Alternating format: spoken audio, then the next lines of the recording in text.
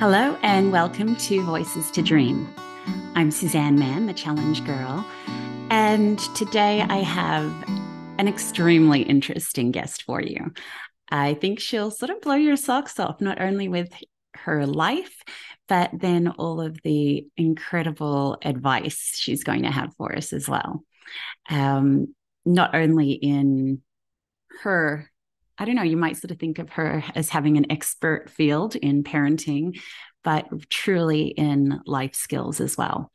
So I just wanted to quickly remind everyone, please, to like, share, subscribe, and comment. Not only on the actual podcast, but even, if you see one of my posts on Instagram, Facebook, please feel free, especially to comment and to like and share, because I love seeing your comments, and I'm pretty sure you'll always get a response from me because that's how I get to converse with you guys as well. So enjoy the show and have fun. Here it comes. Hello, and welcome to another episode of Voices to Dream. I'm Suzanne Mann, the Challenge Girl, and I am super thrilled to have my guest with me today.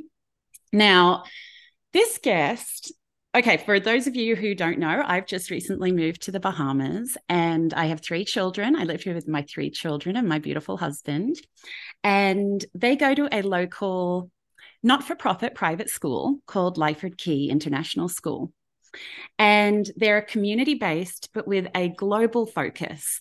They have the most incredible teachers with the incredible, amazing qualifications, but they know the importance of furthering that professional development all the time. So a month or so ago, I actually had the opportunity, because the teachers were having a professional development day and the school invited parents to come along if they wanted to. And I always jump at anything like that because I want to learn too.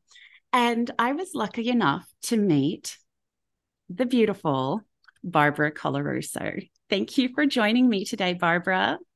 Thank you, Suzanne. And it was such a joy to be once again back in the Bahamas working at Lyford Key with educators and parents and other community members who are very Yes. concerned about raising resourceful, resilient, responsible, compassionate human beings from the time they're in early childhood, literally, Yeah. through their teen years, which is my goal over the last 52 years in helping parents and educators contribute to helping young people become all that they can become. People who know how to think, not just what to think, who are Yes. willing to stand up for values and against injustices, who are not easily led, who don't do to please, who have what Carl Sagan said all 3-year-olds have, that gift of skepticism and wonder, the why Yes. and the wow. Wow, look at the mud puddle. Wow, look at the trees. Wow, look at the bug. And why? Because I want young people who have it at 3 innately to keep that going. So in the teen years, when their peers say, let's go vandalize that building, I want them Mm, to say, why on earth would I do that? That skepticism, but also the wow of life. They tend yes. not to harm themselves and others when they are still wowed by all around them and themselves as wonderful human beings who can make a difference. It's the wow is for me. I mean, my biggest problem when I met Barbara was that I wrote so many notes that I couldn't keep up with everything. But the very first thing I wrote there was the wow and why, because I love that as well. For me, that's again, that's part of, although you're a parenting, teaching sort of expert, these are life skills. And it's, those are skills that I still want to have, even at my age. And I want, my parents to have, to be, because that wow is like showing gratitude as well. These are incredible things. And I have, It's gratitude and joyfulness, that's gratitude and it. joyfulness. And yet, if you look at little ones, It's there. Yeah. And what we want to do is not cover it over, Yeah. not demand that they behave, but invite them to Yes. behave because they are fully capable of being that one to stand up for their peers, to have that gift of skepticism and wonder, to Yeah. even question the parent and say, Oh, some of it sounds a little scary, but so we're going to be discussing a lot of stuff today, but we're sort of going to be I've made this into a little bit of we're going to have a little bit of an insight into Barbara's life. We're going to look at some of these life skills. We're going to be talking about some of the skills that Barbara has Barbara has written many books, many books. But the one that I've just recently read is Kids Are Worth It. And this byline is just, these are like some of the most beautiful words in my life. I love these words. Raising resilient, responsible, and compassionate kids. So that's what I try to live by. So we're going to be doing that. And at the end, we might even do something a little bit different with this podcast. And I might, over the next little bit of time, I might be posting a few little outtakes as well, where Barbara gives us some tips or some little looking into some other little aspects of her life that we don't get to in the podcast. So we'll get started. But before we get into your life, I just wanted to see how you're checking in today, Barbara. How are you checking in? Oh, it's just so exciting to share what I have been living with my own three children and now grandchildren, is how to just be that connected human being. I mean, we've just been through a pandemic and the loss and the grief. And I remember at Life for K working with the people who worked with early childhood children and them worried that the children didn't have the social graces they typically see at that age. And I say, remember, they've been isolated for 2.5 years. And it's so important that we say, okay, this is where they're at, where they can go and what we need to do to get there. And that we honor all of our losses as well as all the wonderful things we connected with during that time. You know, I remember when one of my daughters, was diagnosed with cancer. And my son was so upset because a peer of his had committed suicide. And here my daughter was struggling with a life-threatening tumor. And he came home so angry. And I said, you know what, Joe, life is not fair. It hurts and it's very, very good. And so it was looking at this saying, wow, we can get through this. And we have to hold it in that perspective. I've often gone back to the Sufi saying, this too will pass. And people know that in the bad times, you know. But the full quote is, remember, in the good times and the bad, this too will pass. That living in the moment with children is so critical. If we're always worried about, oh, how are they going to turn out, we miss how they're becoming right there and who they are.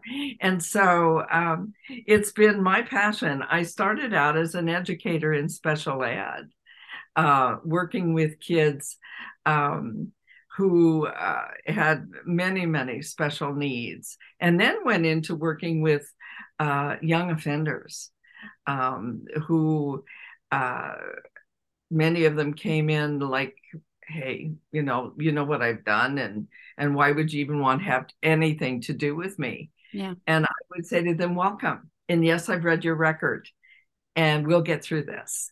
You know, being that sense of whatever it is. I talk about in parenting mealtime and bedtime and chores and sibling rivalry and allowances and potty training and getting your kid out of the local jail. And people go, what?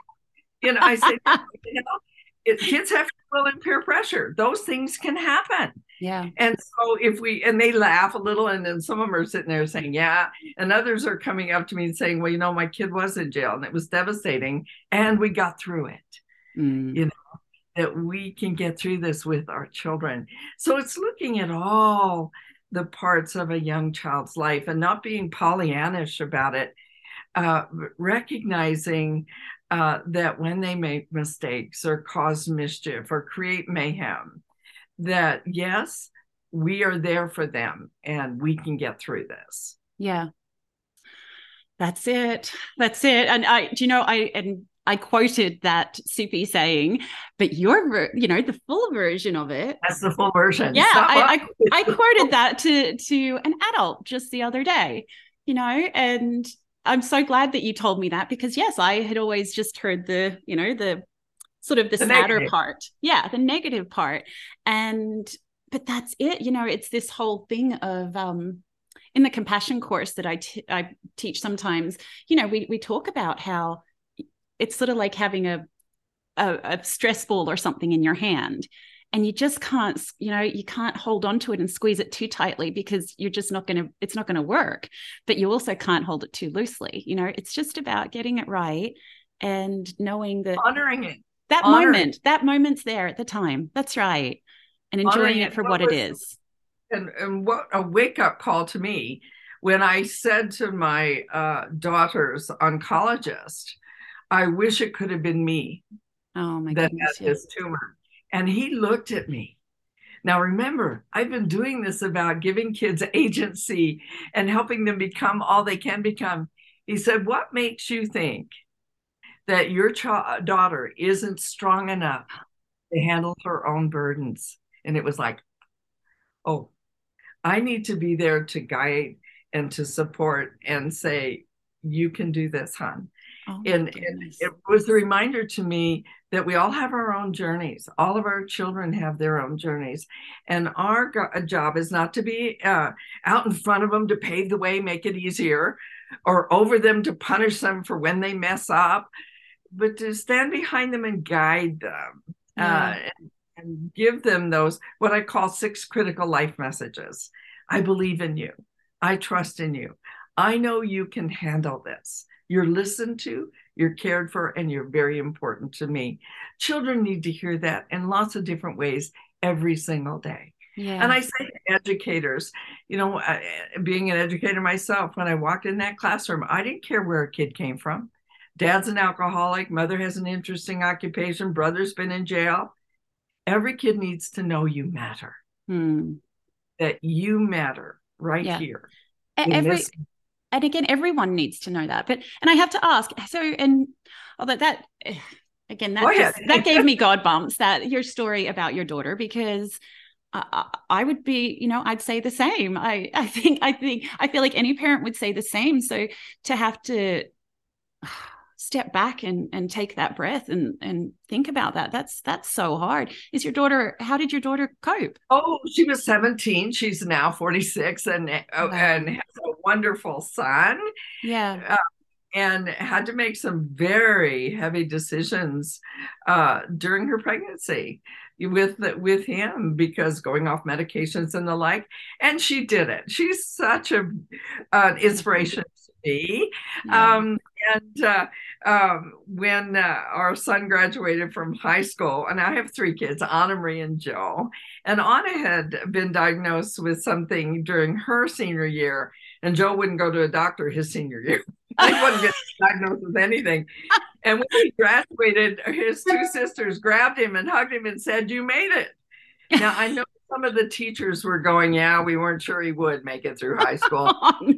That wasn't it. What they were saying is you weren't diagnosed with anything. I know. It's like the Coloroso curse. Yeah. Oh, no. It's not really reasonable, because things happen in people's lives. But that was their joy, and to see them, and the teachers were clueless. It's family gifts to one another. That's it. Both of my eldest and my middle child both had hernia operations in kindergarten. And so when my youngest started kindergarten, they were exactly the same. They're like, this is the year of the hernia operation, just so you know. Yeah. He never had one. Yeah. If you're gonna do it now. And it's like my mother used to say, I brought home every virus that existed in kindergarten. Brought it all home to everybody, all 5. I'm one of 5 siblings. Oh my goodness. Well, So that takes me into actually I wanted to ask you about your upbringing. Where do you come from? What were your parents like? I must say, my mother and father both in their later years worked for me. And my mom would Wow. come to my lectures and say, where did you learn all that stuff? Because she struggled and my dad struggled with issues in their life. My dad had been in World War II, and they had their own personal that we all bring to our Yeah. lives, in our adult lives. And she would say to me, where'd you learn all of that? Because it didn't come from the family of origin. They did the best they could do. Yeah. And um, I must say, I did take a little journey after I left home. At 17, I entered the convent, a Franciscan order. What makes you To want to do that at Well, 17? I don't know. I wish I did. I've Okay. explored it.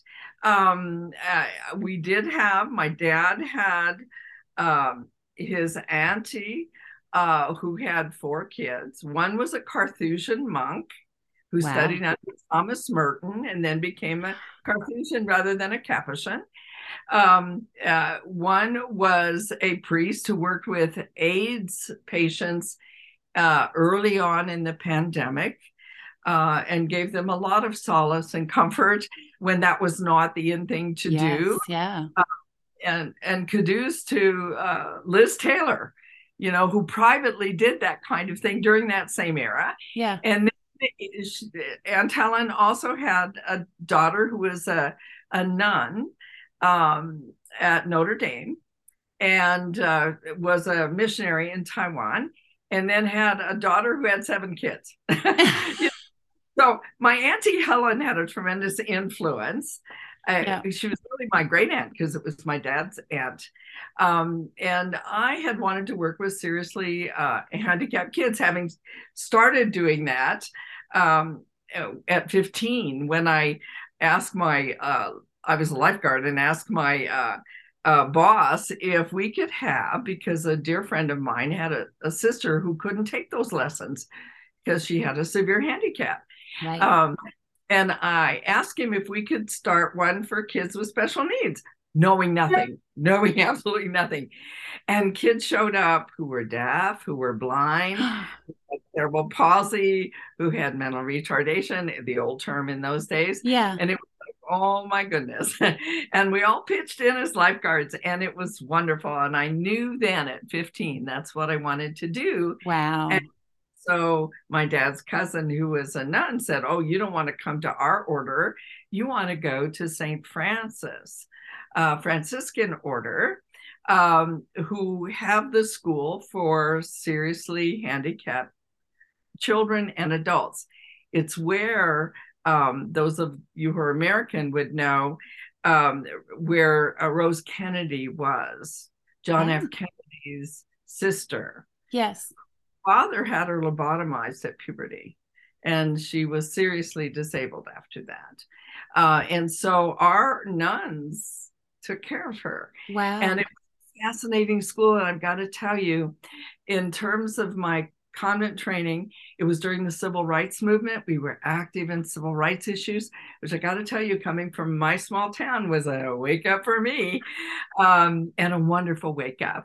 And then working with these nuns who are dedicated to working with children who many people saw as outcasts and didn't belong in society, and treating them with the dignity and regard and pushing them to be all they could become. So the way I Beautiful. look at my convent experience, I was glad I went and glad I went left. Now, what made you leave? I just knew that this was not for me. I was 17. They don't even let you go in that young anymore. Yeah. Um, I got a phenomenal education in all areas of my life at that point. And there were 3 vows. You take the vow of poverty. I grew up very poor, so I was living better than I had. At home, yeah. Chastity, I was too young to know much about that. And the last vow was obedience. Mm. And It was during Vatican II, big changes happening. And that I often ask people after they've heard my last lectures, which vow did you think I struggled with the most? And it was obedience. Uh, and in the true sense, it's obedience uh, to living a good life and a righteous life, and caring deeply about other human beings and caring about yourself. And so I'm glad for those gifts. Yes. However, within the structure of the church at that time, Very different.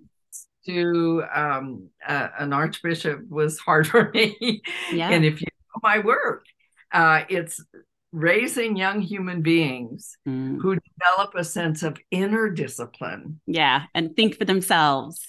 Not only think for themselves, but care deeply enough about themselves. I go back and I had a wonderful education in theology, studying all the major faith traditions in the world. And Martin Buber said, I am I and you are thou. I'm unique and you're unique, and we have a common humanity. You can't just say, I'm out giving to other human beings if we haven't nourished ourselves as well. So I cherish those gifts, and the gift of community and seeing activist women, strong women in my life during that time. And I often talk to my mother about that as she helped with raising our children, their grandchildren. And that was so important. Yeah. Be a strong human being in relation to others. Sometimes I think in our culture, it's all about me, me, me, me, me, forgetting the I and the thou.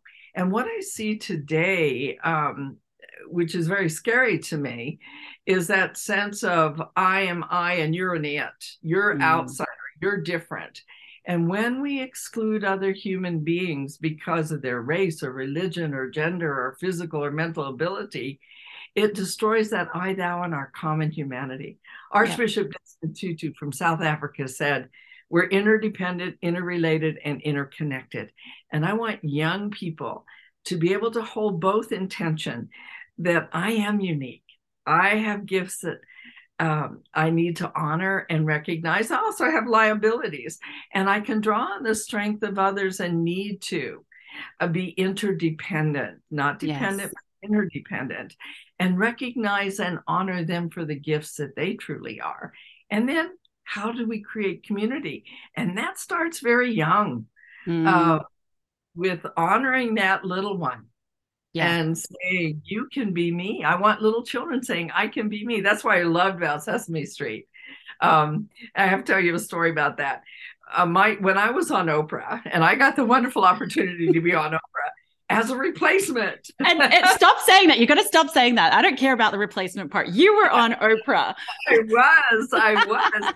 And now you're on Voices to Dream. Yes, Voices to Dream now. And I love it. I love the wonderful, I must say, she and Deanie Petty, who was the Oprah of Canada, how they both really kicked off my international journey, both in my books and in my personal journey as well. And being on Oprah, taking that leap there, and having that wonderful opportunity, I look at that and I say, you know what? My children were embarrassed. They were teenagers. Oh, and they say, please, Mom, don't tell anybody you were on Oprah. Oh, yeah. Yeah. Well, my youngest, who was, I think, a freshman or a sophomore at that point, I had 3 kids in high school at the same time. I had 3 and 3.5 years made up for goodness. Years, right?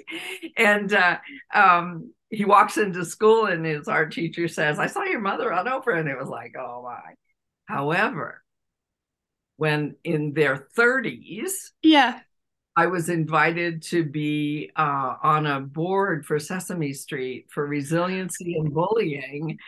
They thought I had arrived because I got the opportunity to help develop a program on bullying for Sesame Street. I mean, wow, it's amazing, and they're in their 30s. So I had finally arrived. You know, and I have my little big bird in the office. Wow. Well, you know what? If I make it onto Sesame Street or Oprah, I'll be pretty happy. Yeah, well, I wasn't even on it. I just got to be a consultant for Yeah. it. And if you want to see the one, it's called Big Bird and the Good Bird Club. Oh, And I wow. marveled at Yeah. how you could take my book, the Bully, the Not So Innocent Bystander, and bring it down to the level of 3, 4, 5 year old. They did a Wow. magnificent job. Yeah. Magnificent. What was it called? Big Bird and Oh, the Good Bird Club. Big Good Bird Bird. was invited to be on the Good Bird Club. Good And to, Bird Club. yeah, Okay. but I'll see if I can find it. Pigeon was a bully Wow. I love that. himself. How crazy are our children sometimes? I mean, seriously, to say, don't tell anyone you're on the Oprah show, Mom. Yeah, yeah. Crazy. Well, Yeah. um, well, so you loved doing the teaching.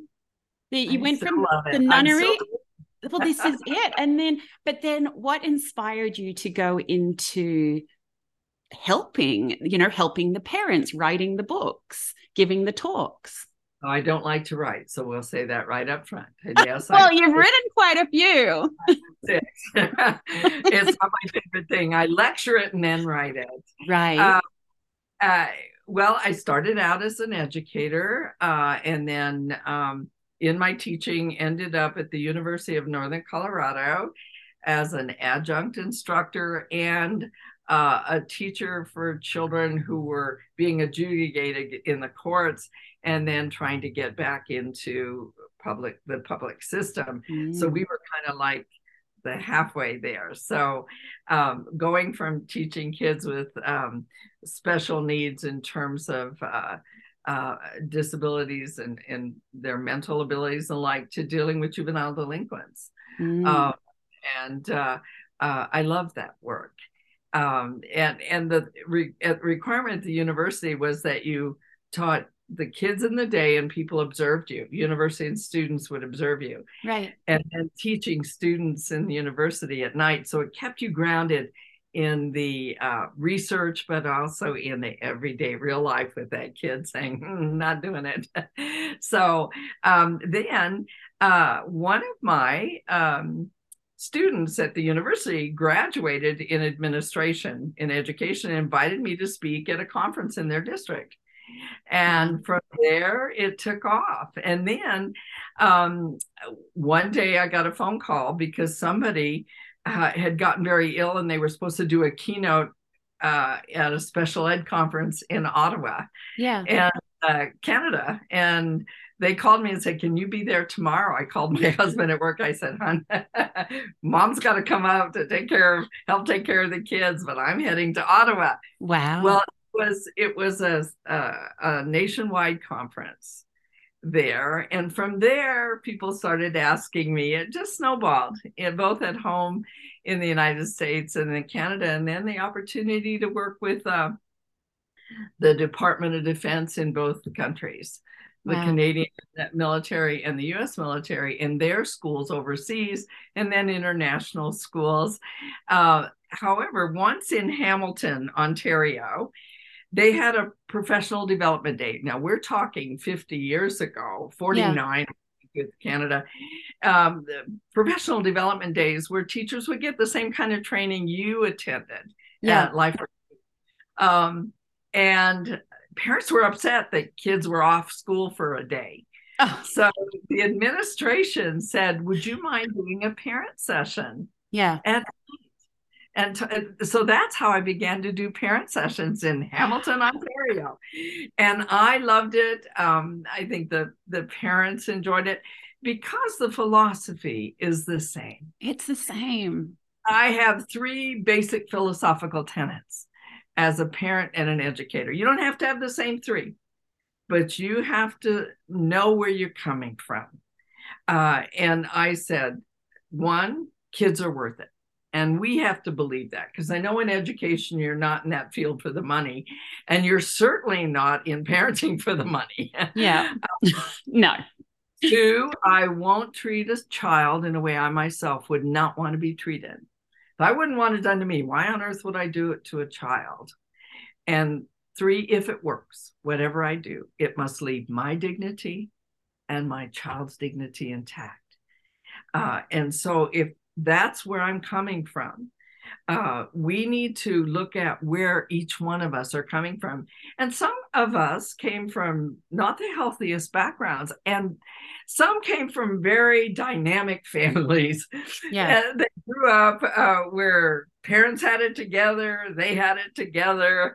The rest of us who came from less than vital, functioning, healthy families, our toolbox, we reach into that toolbox, we want a hammer, we pull out a hatchet, we make a mess of whatever we're trying to do.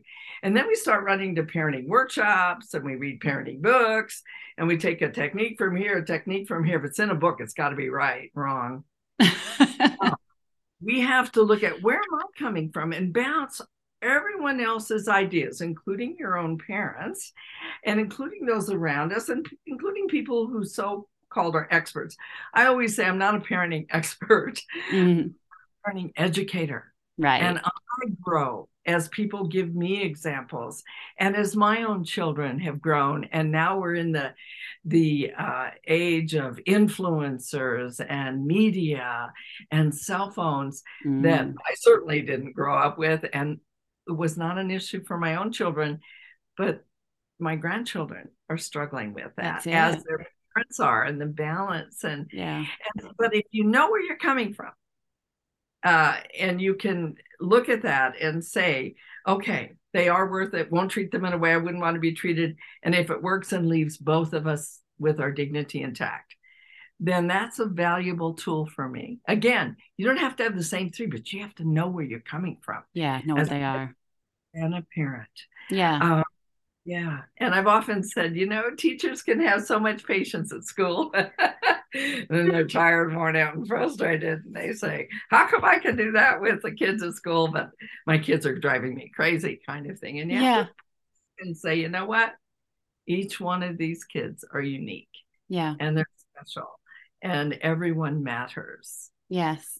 And well, that's, and I don't know, I've learned very well that your kids respond to you as a parent very differently to how they respond to other people.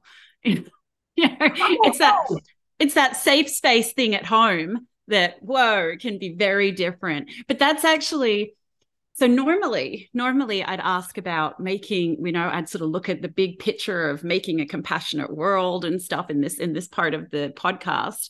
But you have so much knowledge to give us. And I feel like we sort of can start from the other way and go up a bit, because you've got these tips and skills that you can help us with that are helping not only our children, but ourselves, our relationships, to be more compassionate and give everyone those, put some extra, maybe brush off some tools, dust off some tools in the toolbox, or add a few. Add a few in. That's it. And for me, that was where, it was so helpful. And definitely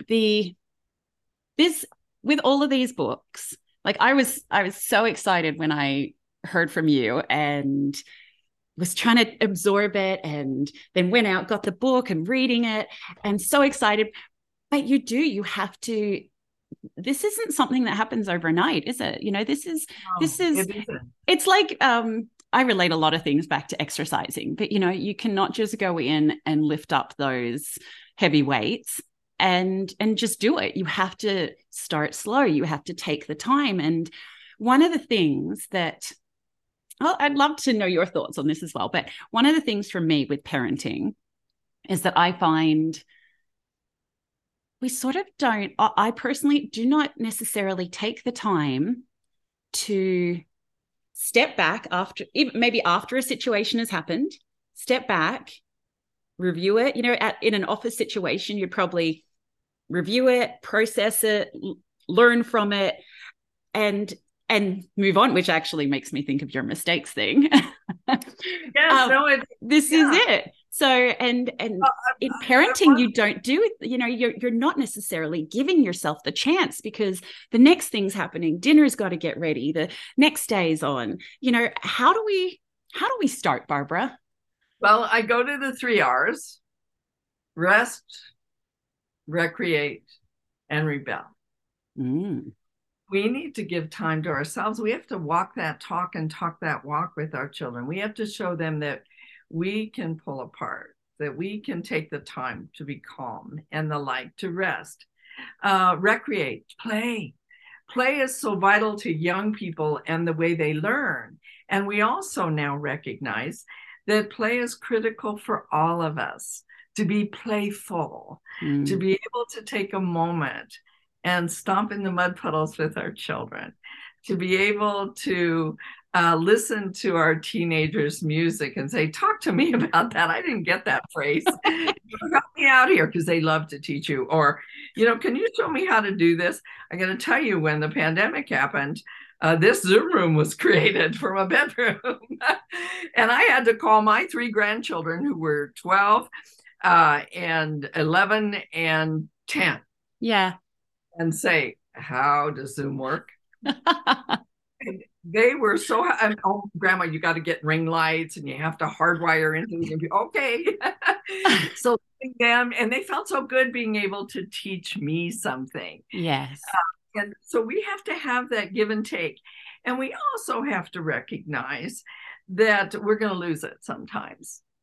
And anybody out there who's never lost it, good on you.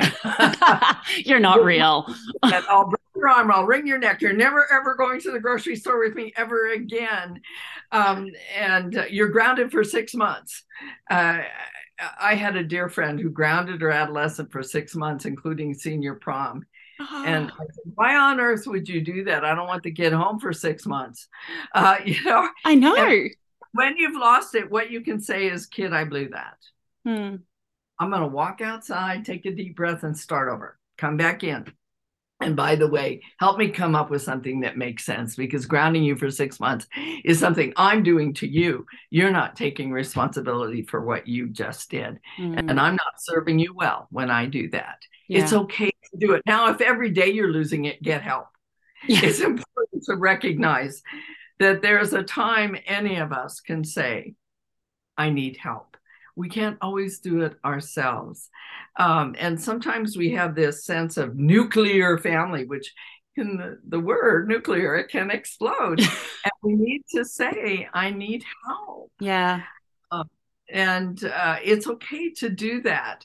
And recognize when we lose it, it says to our children, this is how you come back from losing it. Yeah. But losing it all the time, you get help. And you talked about, home being safe harbor. It needs to be. I just remember with a smile when our youngest was invited over to a friend's house, and we went through the manners thing, having manners, not etiquette, not follow the rules, but being gracious at someone's home and eating even if you don't like it. Only exception is if you're allergic, and they weren't. So, having manners. And the neighbor called and said, my goodness, it's such a joy to have your son here. His manners are something I'd like my children. And I said, you got the right kid? You got the right kid. The dark-haired kid who came over to your house, because he felt freer at home, but he knew what we had taught him. Yes. And it's so beautiful. Because we taught them. And it was just so heartening. And we need that once in a while, a little bit of feedback. And it's also important that children have extended family, not all blood related. Yeah. My family moved from New York, Staten Island, New York. Everybody was there, all the relatives, to Fort Morgan, Colorado, a small town where my uncle was the barber, the only biological relative. But I sure had a lot of aunties and uncles I didn't know for years weren't really my biological aunties. It's just that's what you did. You had extended family. And now we have made sure that our family is extended beyond bloodline. Yeah. And I want children to know you're welcome in our home. Yeah. Uh, I want families to know. We took in Bosnian refugees during the war, which was the greatest Wow. gift for my children and us, more for us than for them. And now they are family to us. And the holidays, we all come together and the like. So it's so important to make sure that our children have other people besides ourselves. I Yes. remember telling my uh, nieces and nephews in their teen years that if you run away, come to our home and we'll make sure you're safe, just so you have a place to run away to. And one of my nephews did run away. And I said, look, we just got to call your mom and dad and say, he's safe. He's okay. And Yeah. one of my kids said, where do we run to? Think that through. Yes. But, and you also mentioned, that we're safe harbor. I had told a dear friend in the midst of an ugly divorce, and she was so frustrated that every time the kids came home to her from being at their dad's home, that they just went to pieces and were angry and frustrated. And I said, that's because it's safe here. You've got to understand they don't have to humiliate you or degrade you, and there's certain limits, but they need to be able to vent Mm. uh, and feel safe. And just know that if they don't feel safe at the other parent's home at puberty, they'll quit talking to them. Right. Yeah. They won't feel safe. Yeah. And that's their loss, the other parent's Yeah. loss. But Children need to feel safe. yeah. And you need to understand that sometimes when they're venting to you, that has nothing to do with you. It has everything to do with what's going on in their life. It's not always easy, but yeah. I get Oh, it. it I get isn't, it. right? Yeah. And when I'm lecturing, sometimes I'm going, well, yeah, I know that because I did that. Yeah. Yeah. Well, Yeah. and you talk about just going back to you saying about having the community or the village, you know, that's so it's really I don't know, I really see that as being lost a lot these days. And for me, I don't know, one of the things, I guess, like a little piece of advice maybe to give to people, but one of the things that I've noticed is that, again, it comes back to you have to start trusting people and, trusting other people or being your authentic self. That everything doesn't have to be a show. The people who come over and see your house looking perfect all the time, no one has a perfect house all the time. It's okay to, invite people in and be folding your laundry, you know? We have a little rock that I still have in our townhome as we had downsized as we got older, happily, Yeah. a long time ago. But I still have that rock. An immaculate home is a sign of a misspent childhood. It's a rock right at the doorstop. You Yeah. know, and I remember one of my oldest daughter's friends coming over and saying, "It's so comfortable at this house." I'm thinking Yeah. laundry there, and because her home was a designer home, and Yeah. she did it looked beautiful. And what we want is children to feel comfortable. And I remember when one of our middle daughter's friends came over and said, Mrs. C, because they always called me Mrs. C. Mrs. C, why isn't there a coffee table here anymore? And I said, well, it just needed to go for a while because we had in our home, my office and my secretary's office, hers was the biggest because we were the daycare for her children. There Right. was always one of us adults around, right? I love And it. one day her daughter was on top of the glass top of the table. None of my children had done that. Her two brothers never did it, but she was on top of it. Well, it went. There's a time during that period, it came back later, Yeah. Yeah. still laugh about it. And a little friend drew a Buzz Lightyear permanent marker on a beige couch, leather couch. Beautiful Buzz Lightyear. I took a picture of it. Fine. And she said, oh my goodness, what are we? I said, we're going to leave it. And you know what he is today? A graphic designer. Oh, wow. He was, and it was this little Buzz Lightyear on this leather couch. That's a good story. Have you still got the picture? Yeah, you look at that and you go, you know what? It's okay. Yeah. You don't sweat the small stuff. Yes. And to get hysterical with him, oh my gosh, you ruined it. I mean, the poor mom was just mortified. I said, no, Yeah. no, I have an artist. My son's an artist. We get it. And, we've had accidents at our home. I'll never forget. And I grew up very poor. So we have this nice home, new carpet. Our home with our three little ones in it. And Maria decided to see what happens when you put the iron on the carpet. Oh. And it just kind of melted it all. And I looked at it and I went, oh. And she was mortified what happened. I mean, she realized something was wrong here. And the iron's got the gooey stuff and nylon carpet. Yeah. It was. And I looked at it and I said, whoa, what do we do? I mean, I could punish her, but I'm not into punishment. I could also go rescue her and say, oh, it's okay, sweetheart, I'll take care of it. Don't worry. Instead, I really believe in giving life to a child's learning, to discipline. She recognized right there this little imprint. And so I said, well, one of the things we could do is cut all the black off. And she took her little scissors, cut all the black part of the nylon off. Yeah. And it was a little indentation, but it was there till we moved. Wow.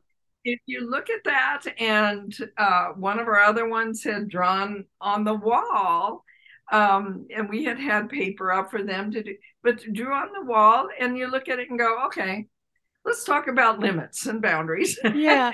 And our home, you can paint on the wall and make it, but let's do it in this space.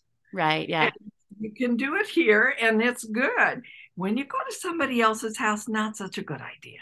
Yeah. And well, you must have your relationship with your husband must have been very, simpatico there, because I mean, you've got to make sure you're on the same page with this stuff, don't you? We do. And I had the wonderful opportunity of marrying somebody who worked with refugees, migrants, and children with special needs. We had a lot in common. However, we were raised very differently. And both of us recognized that if we wanted to raise our children differently, that we both had to put new tools in our toolboxes. And so it was a journey for us. And like losing it, why would I talk to people about losing it? I've lost it. That things you're never going to the grocery store with me ever again. That doesn't make a lot of sense, So you learn from that. And yes, we struggled. One of the beautiful things was that we liked one another. Yeah. And we could, Dawn could say, you're a little harsh there. More often than not, it was me saying that to him, that you're a bit harsher, because that's what he grew up with. And with 5, I was the second of 5. And I was often with my older sister, very much taking care of the younger ones. And so we came from different backgrounds. Yes. However, I had that interjection of convent, where I saw very powerful women standing up and speaking out, and very deeply caring people. That also gave me some good tools working with children with special needs. For instance, one of my favorite duties as an educator, and I worked from kindergarten through university, and my favorite was middle school. Yeah. However, one of my favorite duties was lunch duty, and other teachers go, really? Because at the St. Coletta's, which is where the largest institution for kids with special needs at that point, lunchtime was delightful. There was always music playing, very pleasant music. And every child, regardless of their ability, would have a white cloth at the end of the table. They'd set their own place. And if somebody had physical disabilities, somebody else would help them. Yeah. And then at the end of the meal, they each wipe their own place off to make it ready for the next person. Beautiful. And I learned from that with my own children then. And in middle school, I would walk around, sit down with kids and talk to them about, okay, how can we be socially responsible here? And they kind of look at me and do what? What are you talking about? I'm talking about Yeah. sitting here, respecting other human beings and respecting yourself and wiping up for yourself. Have you ever seen some middle school and high school cafeterias? You go, oh my goodness. I want to give kids that sense of responsibility that you can do this, kid. You can help with this environment right here. And make it a better place. I was in Japan working in an early childhood program and just watched the educators help little ones become responsible for themselves and others. Yeah. At the end of the day, they all put their little chairs up, dump the trash can to make it easier for the custodian. Beautiful. What a concept, Yeah. Yeah. that we're all in this. Yeah. That we're not waiting on you hand and foot. That doesn't serve you well, and it'll make me crazy. Yeah. You also don't demand of you what you're not fully capable of yet. Mm-hmm. That we recognize that you will make mistakes and you will create some mischief. And how do we help you take responsibility for that? Yeah. Beautiful.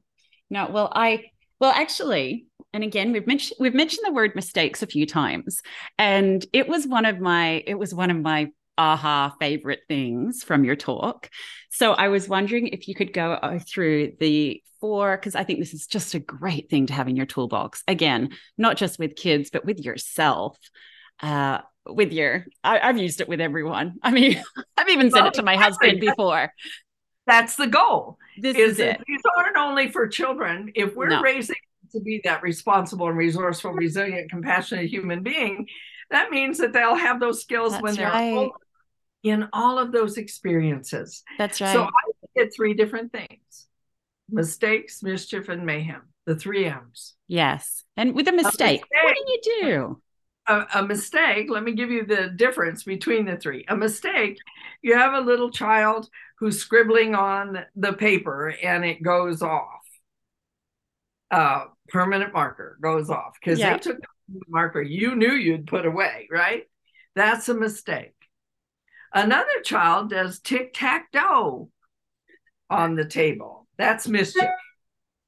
Another child writes another child's name and a gross term. Mm-hmm. That's me. All three are markings, but all three have very different. Yes. So let's go to mistakes first. A 3-year-old breaks a glass, or it can be a 16-year-old backing out in the parking lot and hitting a post that they didn't see. Those are mistakes. They weren't speeding. It was not visible in the line of the car, and they made a mistake. There are three kinds of families: brick wall, jellyfish, and backbone. Brick wall, you klutzy kid, I swear you're never going to use glass again. You'll be using plastic the rest of your life. Get out of the kitchen. Which says to a kid, when you make a mistake, you are the mistake. You're the problem. Those are kids who start to hide their problems. I can always tell a child from a brick wall family when they make a mistake at school, because they cover their little butts because they're afraid you're going to hit them, which you never would do. Or they cover their ears because they're afraid you're going to scream at them, which you never would do. But that's what they're expecting. Yeah. Jellyfish.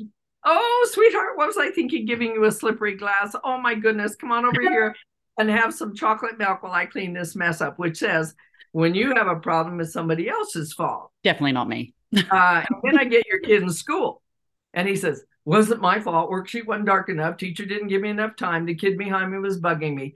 Or the classic, you don't understand, teacher. He hit me back first. No ownership. Backbone parent, though, if you look at a backbone, it gives you flexibility you don't get from a rigid brick wall. And we need to be flexible raising our children. I mean, I have 3. They're like day, night, and afternoon. So we have to be flexible with our children. We're rigid brick wall, it's my way or the highway. And that you will be punished, not disciplined. And there's a huge difference between those two. And jellyfish, there are 2 kinds, jellyfish A and B. Jellyfish A is anything goes. I'm not going to have structure. My kid will develop it on their own. Not true. That's why we're here. And jellyfish be as those who neglect their children. And it has nothing to do with poverty. So often we think if you're poor, no, many people who are poor make sure their children have breakfast. Some very wealthy people are out having power breakfast and the kid's on his own for breakfast or not eating. So it's just neglecting them for their own, because they have their own issues, or they're just so busy with their own life. But a backbone parent gives you that structure you don't get from a jellyfish, but it also provides the flexibility you don't get from the brick wall. So a backbone parent looks at that little one and says, you have a problem, go get me a bag. 3-year-olds can't pick up glass, but they can hold a bag. Yeah. Put the glass in, they help mop the floor up, and then you say, which of these 2 plastic glasses would you like to use today? Which says when you have a problem, what you need is a good plan. When you make a mistake, you own it, fix it the best that you can, and often we fix it. Yep. Learn from it, and then move on. If we can remember that for our children when they make mistakes, that own it, fix it, learn from it, move on, then when our children have made mistakes in the bigger magnitude, but it's still a mistake when they're older. I talk about my son making a goal for the other team in a major soccer tournament, or football, as some people call it. Yeah. Call it soccer. And, I looked at it. He had been pulled out of goalie because the forward was injured, and he was a left-footed forward. And he took his goalie stuff off, went in, fell on his face. His shoelaces weren't fully tied, not atypical. And he fell flat on his face, but picked himself back up and ran down the field as his own goalie's going, no, Joe, no, Joe, no, Joe. And he wasn't in tune with the goalie. He was in tune and making a left-footed goal. And as soon as he made it and saw his goalie, he knew what he had done. Oh, no. It was about soccer tournaments. No, if the other team is held to 0, you can advance further. Well, that didn't happen because he hit the goal. His coach was so wonderful. Called him over and said, Joseph, get over here. And Joe's going, oh, no. He said, Coach, I'm so sorry. He said, I don't want it. I'm sorry. That was a beautiful goal. Oh, my goodness. For us. Own it. Don't tell me it's because you came out of goalie. Don't tell me it's because you fell on your shoulder. Own it. I made a goal for the other team. Fix it. He went out there and made not just 1 goal, but 2. And what was even more heartening for me, the other team made a goal, so it would have never been 0 anyway. I love it. Learn from it. His coach said to him, if you ever come out of goalie and going back on the field, lean in with one of your shoulders to the direction you're supposed to be going in. Little tool, and move on. Beautiful. Instead of saying, well, you can't play in the tournament, look what you did. No, own it, fix it, learn from it, move on. Yeah. And then we have mischief would be the next level. And I'm going to use Joe as an example again here. He made that mistake, but he also created some mischief in grade 3. He broke the beaver bait jar at the Natural History Museum in Denver. Could have been worse. Could have been an irreplaceable dinosaur leg. So lucky. Very replaceable beaver bait jar. I was so pleased he was not punished. He was not paddled, which sadly is still allowed in 19 states in my country, including my own. But our district had banned it. That's punishment. Paddling is doing something to them. Discipline is doing something with them. So when they create mischief, you don't rescue them and you don't punish them. What you do is hold them accountable. And I was so pleased that he was not paddled. He was not sent to the principal's office, which could have been punishment. He didn't have to write 550 times, I will not break a beaver bait jar. And he didn't get banned from the next field trip, which sadly to say happens to a lot of kids with special needs. Yeah. His teacher handled it very beautifully. She said, Joe, you have a serious problem here. I know you can handle it. He had to write a letter to the Natural History Museum. He had to replace the beaver bait jar, which is a trip unto itself. And for those of you who don't know what beaver bait is, yeah, it's female beaver urine. He will never break another beaver bait jar. And before he go on the next field trip, he had to have all that done and have in writing how he would handle his feet, hands, and mouth creatively and constructively on the next field trip. He was shown what he'd done wrong, given ownership of the problem, given ways to solve it, and most importantly, it left his dignity intact. Beautiful. Did he have fun? Absolutely. And that really galls people who are into punishment. You know, how dare a kid have a good time fixing a mess he made? Yes, he had fun. The Saturday morning, he got to go with the game warden. He got up early, got his little knapsack all ready. And then the game warden very patiently explained to him how he had to collect female beaver urine. His eyes got huge. He looked at me, he looked at his dad, who was now smiling, and he said, I have to do that.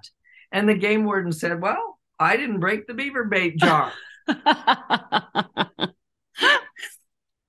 Own it, fix it, learn from it, move on is for mistakes. But show them what they've done wrong, give them ownership of the problem, give them ways to solve it, leave their dignity intact. And you say, but wait a minute. A child breaks a glass or runs into a post at school. Why is that a mistake and his not? Because of what he was doing. Yeah. As the guide was explaining dinosaur legs, he and his buddy were swinging their backpacks around. And his buddy hit Joe. They're both laughing. So Joe's going to swing his backpack back. And as he did, his strap on the backpack extended. His buddy ducked, beaver bait jar. That is not a mistake. That is mischief. Yeah, mischief. So, yeah. Looking at that difference is so important. And another whole conversation is the mayhem. That's much. And I wrote a book about it. It's called The Bully, the Not So Innocent Bystander. And what I want to raise children is to take not only ownership for your own behavior, but also watch out for other human beings. When the high status social bully says to all the other grade 8 girls, I don't like the new girl. You want to be in my group, don't eat lunch with her. I want your daughter to be the one to say, that's mean, that's cruel. And have the courage to go sit next to the new girl. And she will do that at cost. She's not going to get any scratch and sniff stickers and stars, catch and being good awards, lunch with the principal. She's probably going to get, oh, Miss Goody Two Shoes, or you're next. And I want your son, when he's in the locker room and someone is ripping another kid apart because of their race or their religion or their gender or physical or mental ability, the big 5 for hate crimes. What makes a hate crime different than any other crime? It's criminal bullying. Let's go mess him up. I want your son to be the one to say no. When the burden's heavy, when his friends say, what are you, chicken? What do you just like him? No. But how on earth can we as parents raise young people to be willing to stand up at cost to themselves? Yeah. Because he's going to get, what are you, chicken? What do you just like him? We have to walk our talk. Yes. And talk our walk. Yes. So how do you treat hired help? How do you treat somebody moving through the grocery store a little slower than you'd like them to?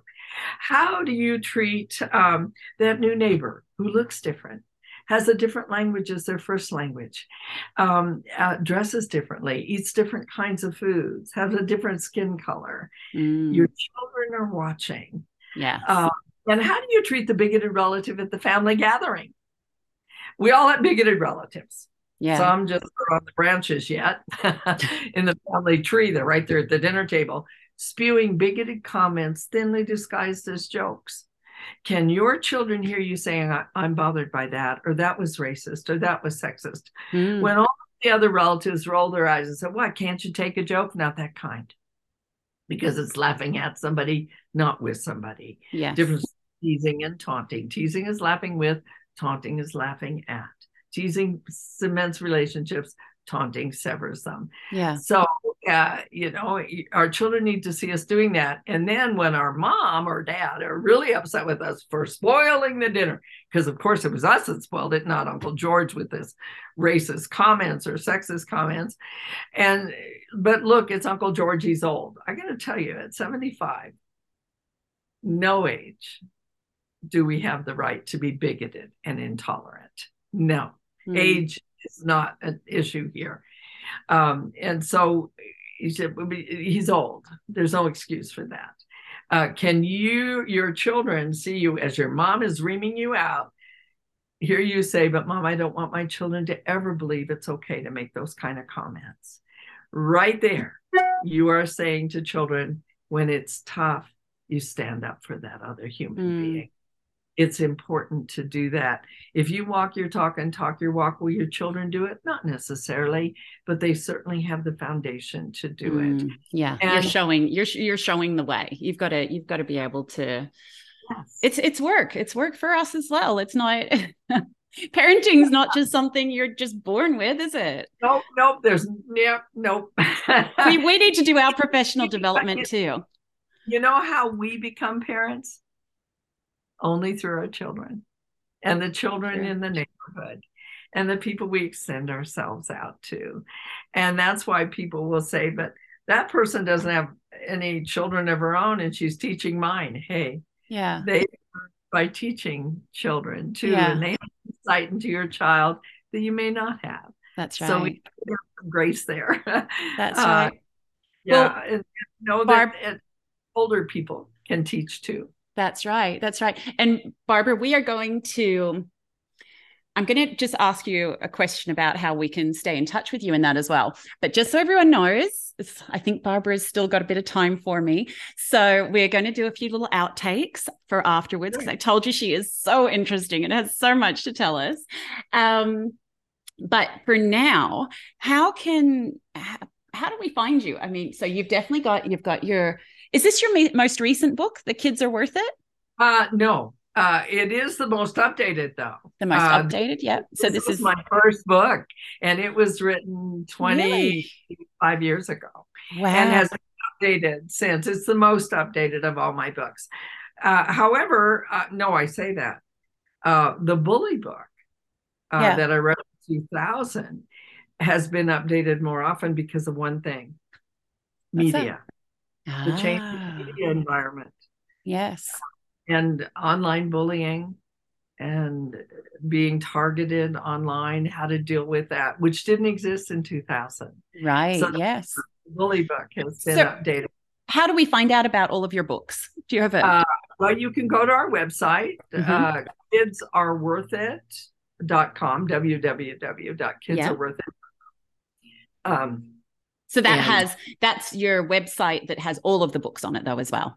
Yes, it has all the books, and you can order them from most major book outlets. Beautiful. Okay. And you're on Instagram? Don't ask me the title. That's okay. I can put it down there below. But you're on Instagram and Facebook and Twitter. Not on Facebook, and that's a difference. I had written a book, my book after I'd been in Rwanda. I wrote a book called Extraordinary Evil. In the States, it's called Extraordinary Evil, A Short Walk to Genocide. And in Canada and internationally, it's called A Brief History of Genocide and Why It Matters. Extraordinary Evil. That's going to be one of our outtake conversations, because I'm so interested in that as well. It was banned in Toronto School Board for a period of time because the Turkish ambassador was very upset that I wrote a chapter on the genocide of the Armenians. And it was a political hot potato there. And so he got the school board in Toronto to ban my book, which meant the largest school district in the country, meaning no other district would pick it up. And the prime minister had to intervene at that point. And yet, so it caused a bit of media sensation. You want to sell a book, get it banned, However, along with that, and I always felt bad when Penn International came in to support it and the like, because Salman Rushdie had just had death threats, and recently he was attacked. So that's many, many years ago that he had the death threats, and the fatwa was still there, even though the mullah had called it back. Well, I felt bad, but then I didn't feel bad when I got death threats. And one of the recommendations from the RCMP, Canadian Royal Mounted Police, was don't be on Facebook because they'll find you. Right. And so I am not on Facebook. Okay. But I am on Twitter. Okay. Barbara Coloroso. I go by my real name. I've Okay. had three. I've had three names. I told my husband he leaves me, he changes his name. I was Barbara Regan. I'm Black Irish. I'm the Yeah. dark Irish. And then Sister Joan Clare, and then Oh, of course. Barbara Yeah. Coloroso. So I've had three names. I'm done.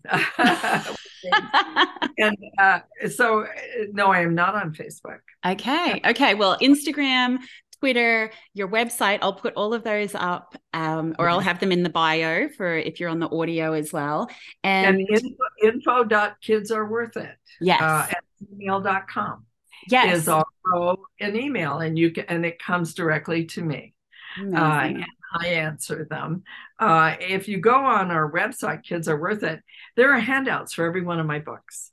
And there's also, I took the bully book during the pandemic for educators who were struggling with online Yeah. presentations and kids targeting one another during a Zoom class. Ah, Um, and I excerpted my bully book. So if you punch the top corner of Kids Are Worth It website, there's a 70-page download wow. that summarizes that.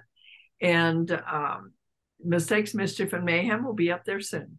So Wow. Oh, you're such a giver. You're such a beautiful soul. Thank you for joining me today, Barbara. It has been such a privilege, and I hope to maybe speak to you again in the future. But again, stay tuned, everyone, because hopefully in the next few days we'll have some outtakes and that coming as well. But thank you, Barbara. it's been a joy, Suzanne. Thanks for having me. Thank you. And remember, everyone, like, subscribe, share. Tell everyone about Barbara and go and get on her website. My goodness, when you're getting free worksheets there and you can look up her books, why not do it? Thank you so much. I'll speak to you soon, everyone. Bye bye.